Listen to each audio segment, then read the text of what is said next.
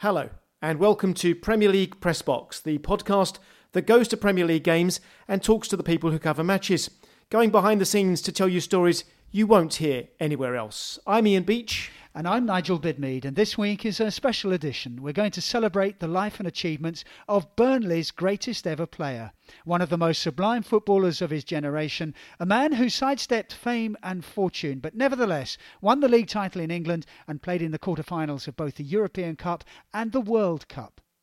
Jimmy McIlroy was born in Lambeg in Northern Ireland in October 1931. I hardly ever kicked a football. It was usually a tennis ball. We played on soil, baked soil, and most of my football in those days was with a tennis ball. And I sometimes wonder, did that help me to develop feel and touch? Because of a tiny ball, you've got to be treated gently to be able to control it, you know. We have to thank the Burnley Express for allowing us to use clips of Jimmy McIlroy, and we'll tell you more about the Burnley Express and the part the newspaper played in his life later. So he was growing up in wartime. During the 1940s there was rationing and shortages, and he was from a large family. They were humble beginnings, but Jimmy McIlroy was an outstanding young footballer, and he was offered the chance to move to Belfast to play for Glentoran, where he met up with Danny Blanchflower, who was to become a great friend and influence. McIlroy was 17 at the time. The big clubs in England had scouts in Northern Ireland. The same year McIlroy joined Glentoran, Danny Blanchflower moved to Aston Villa, and a year later McIlroy also moved to England, joining Burnley at the age of 19. At that time there was a steady supply of players moving from Northern Ireland to England. Danny Blanchflower's younger brother Jackie moved to Manchester United, Billy Bingham signed for Sunderland, Peter McParland joined Aston Villa, and Harry Gregg went to Doncaster Rovers before going on to become one of Manchester United's greatest ever goalkeepers. That was the core of what would become a really strong Northern Ireland team.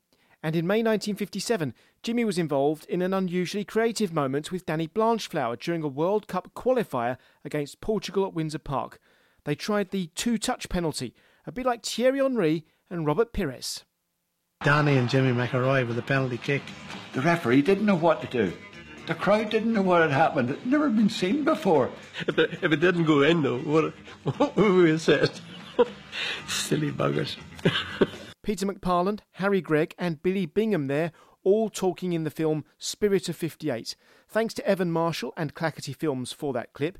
You can hear the camaraderie among the players. Evan has also written a book called Spirit of 58. And that was the first time the two-touch penalty had ever been caught on film. Unfortunately, the confused referee disallowed the goal on the night. The Northern Ireland manager at the time was Peter Doherty, who had apparently been involved in another two-touch penalty with his Derby County teammate Rach Carter 12 years beforehand. It's possible Doherty and Carter had performed their trick in an exhibition match. It took nerve for Jimmy and Danny Blanchflower to do it at international level. Northern Ireland were close to qualifying for the World Cup, but they needed to beat Italy in their last game. They turned up to face them in Belfast in December 1957, but the Hungarian referee was stranded by bad weather. A local ref took charge of the match, which was declared a friendly, but it was anything but. It became known as the Battle of Belfast and ended in a bad-tempered 2-2 draw. Italy returned in the new year, the bitterness forgotten, and McIlroy scored as Northern Ireland won 2-1 to earn a place at the World Cup in Sweden that summer. But fate played its joker. 3 weeks after qualification came the Munich air disaster. Harry Gregg was heroic and physically at least was lucky. Not so Danny's younger brother Jackie, whose injuries meant he never played again. In June of that year, Northern Ireland began their first ever World Cup campaign. Reaching the quarter-finals of the World Cup, and that was in Sweden.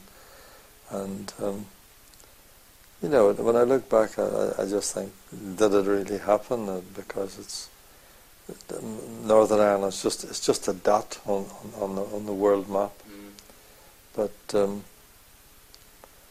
it was, we were fortunate to have a number of really good players at that time.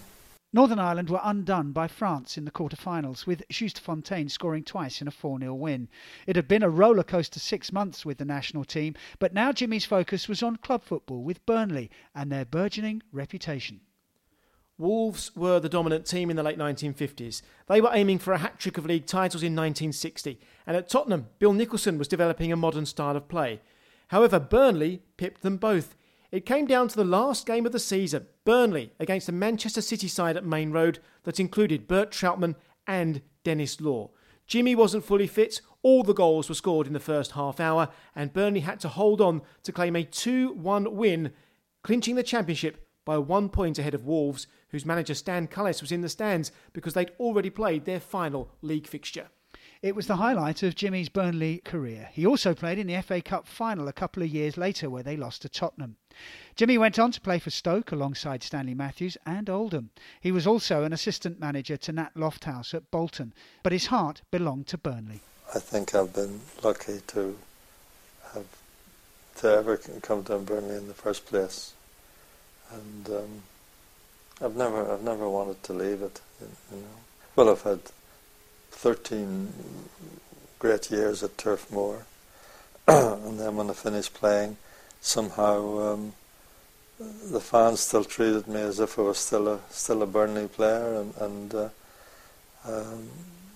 like I say, the size of the town was just right, and I still find it just right. I was at Fulham on Sunday for their game against Burnley, and the away fans were singing Jimmy's name during the match. I spoke to some of the supporters who saw him play. They loved him. And one supporter told me that Jimmy was the greatest player he has ever seen. That was Jimmy McIlroy, the footballer. What about Jimmy McIlroy, the man? I've been speaking to someone who knew him really well, the broadcaster and commentator, Jackie Fullerton. Well, I was glad to say I met Jimmy a number of times over the years because I had admired him so much, not only as a wonderful man, but as a footballer of real quality. And I used to do anniversaries of the 1958 Northern Ireland World Cup squad who got to the quarter-finals in Sweden. It was a marvellous time for Northern Ireland aside. Not only had we McIlroy in his pump, but we had the legendary Danny Blanchflower, who captained the Spurs team to the League and Cup double in the early 60s, and those two had a wonderful partnership, and they were a cut above the rest in that team, with all due respect. And we had some good players. We had Harry Gregg, who was in goals in the 58 World Cup final, only months after the Munich disaster, where he'd been a hero, and he was voted the best goalkeeper in the world at that tournament.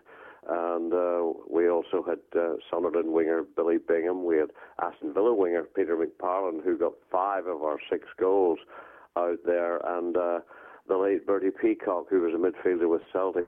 So we had a good side. But Jimmy was wonderful company. He was a good-looking boy, and he always looked like an aristocrat. He was always prim and proper, well-dressed, well-groomed. And that's what he was like as a footballer. He was always pristine and a wonderful player. He was elegant. He had silky touches. He was lovely to watch. And he was an inside forward. Nowadays, that's a midfielder oozing class. A little fin here, a shimmy there, a drop of the shoulders. He was the real deal. And the way I would put it is, for the modern-day football fan, Jimmy, I think he can be compared to David Silva of Manchester City. That's how good he was, adept at finding space. He always had time, and his vision and passing, well, those abilities were just second to none. He was obviously a creative player. He was known as the brain of Burnley, wasn't he? So that was obviously the part he played in both the Burnley team and the Northern Ireland team. Oh, yes, absolutely. And it was a joy to see him at Northern Ireland level with Blanchflower. And I think Jimmy was revered in England as well. I think had he been English, he would have got many more headlines from the English press. But whilst Danny was this verbose, talkative character, a philosopher about the game, Jimmy preferred the shadows. He was a quiet man. He knew, I'm sure, how good he was, but he was humble with it, and that was one of his endearing qualities. But he could certainly... I get tired with people asking me, could the like of George Best or Danny Blanchflower or Jimmy McElroy, could they play in today's game? And I always feel like saying, are you stupid? Of course they can. People of that quality and that class could play in any era. And the lovely thing was that he spent 12 years at Burnley, and they idolised him there. I mean, he played some 500 games, I think, for the Clarets, and he was recently named their greatest ever player, so that tells you a lot about him. And that was an incredible accolade for the quiet man, a lovely guy, so modest, who'd cost the club just, wait for this, £7,000 in 1950. Yeah, £7,000. They bought him from one of our top Irish League sides, Glentoran, and he certainly repaid that fee, if we can call it that, in modern-day parlance, when he played a major role as when Burnley won the old First Division title in 1960. And there's a lovely story. He was still living in Burnley when he passed away just recently. And there's a lovely story that in 1962, I think it was, that he had this offer from the Italian club Sampdoria. And they offered him a villa overlooking the Mediterranean. They offered him an international school for his son and his daughter. And money-wise, they offered him wages way above what he was earning at Burnley. So obviously, Jimmy, being a good Northern Ireland man, thinking about money, he was tempted, obviously, and he could have played in Italy, no doubt about that. But when he mentioned it to his wife, she said, Jimmy, why would we ever want to leave Burnley? And Jimmy sadly had to agree, because along with his wife, his late wife, he loved Burnley as well. And the nice thing was that Burnley loved him in return, and they named a grandstand after him. And another lovely touch, I thought, which showed his affinity and affection for the club, was in 2011 he was awarded an MBE, quite rightly so, and he didn't go, as usual, to Buckingham Palace to receive it from the Queen. He had it presented to him at Turf Moor, his beloved Turf Moor. So I think that speaks volumes for Jimmy and Burnley as a partnership, a life partnership.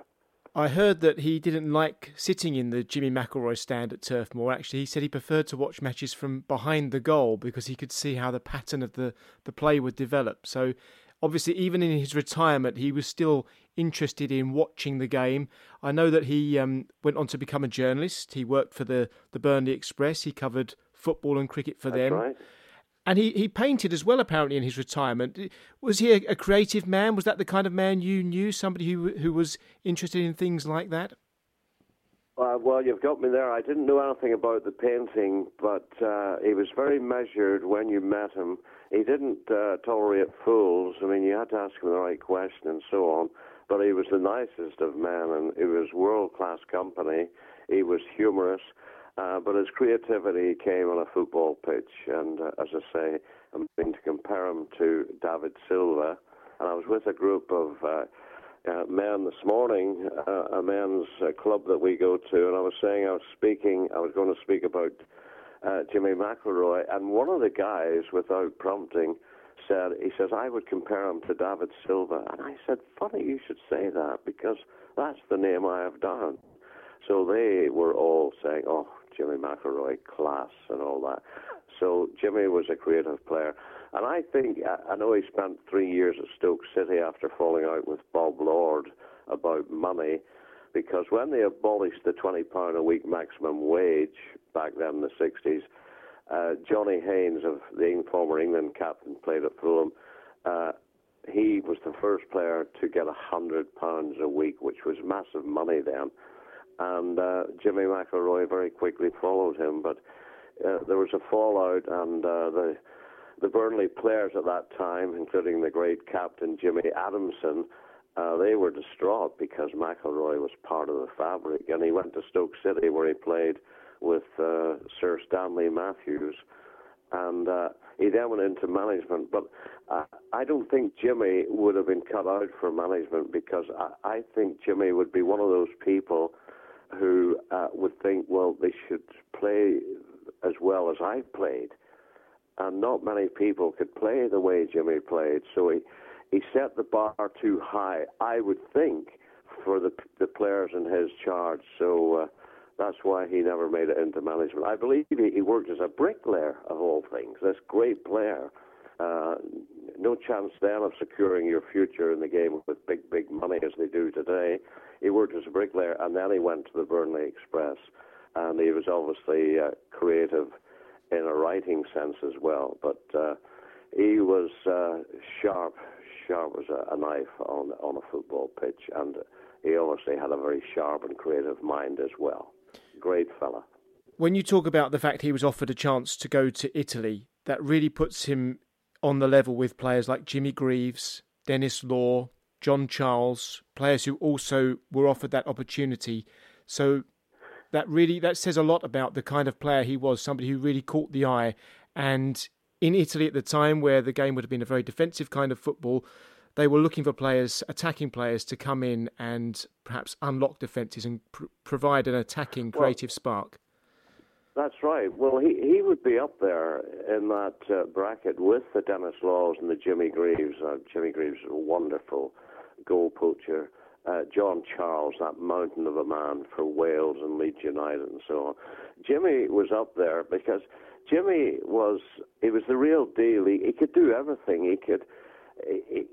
He was adept at finding space. He always seemed to have time, which is very precious in a football pitch. You don't often get time.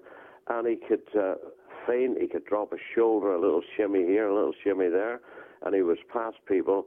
And his passing and vision were just out of the top drawer. He was second to none in those departments. He could see the bigger picture, and that's why he and Blanchflower blended so well, and why Northern Ireland did so well at the 1958 World Cup finals, because those two were masterminding and making things happen in that midfield area. He was, I think a lot of your older listeners will realise just how good McIlroy was.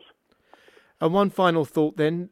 It sounds like he was the kind of man who really fitted into the town of Burnley. It became his adoptive home, and he obviously lived there after his retirement. There were no airs or graces. The sort of man who'd have a smile, a friendly word for people in the street. I've spoken to people who live in Burnley, and they would see him walking around the town. So he just fitted in and enjoyed living there. Well, he was a Northern Ireland lad, and he never forgot that. And I always appreciated that when I met him, that he wasn't this big star looking down on the rest of us. He was just a Northern Ireland lad. And part of our trade over here is to be a warm people, and there's always a great welcome in the mat for you and all that, and a bit of crack, and we're always smiling. And Jimmy was one of those types. He never forgot himself.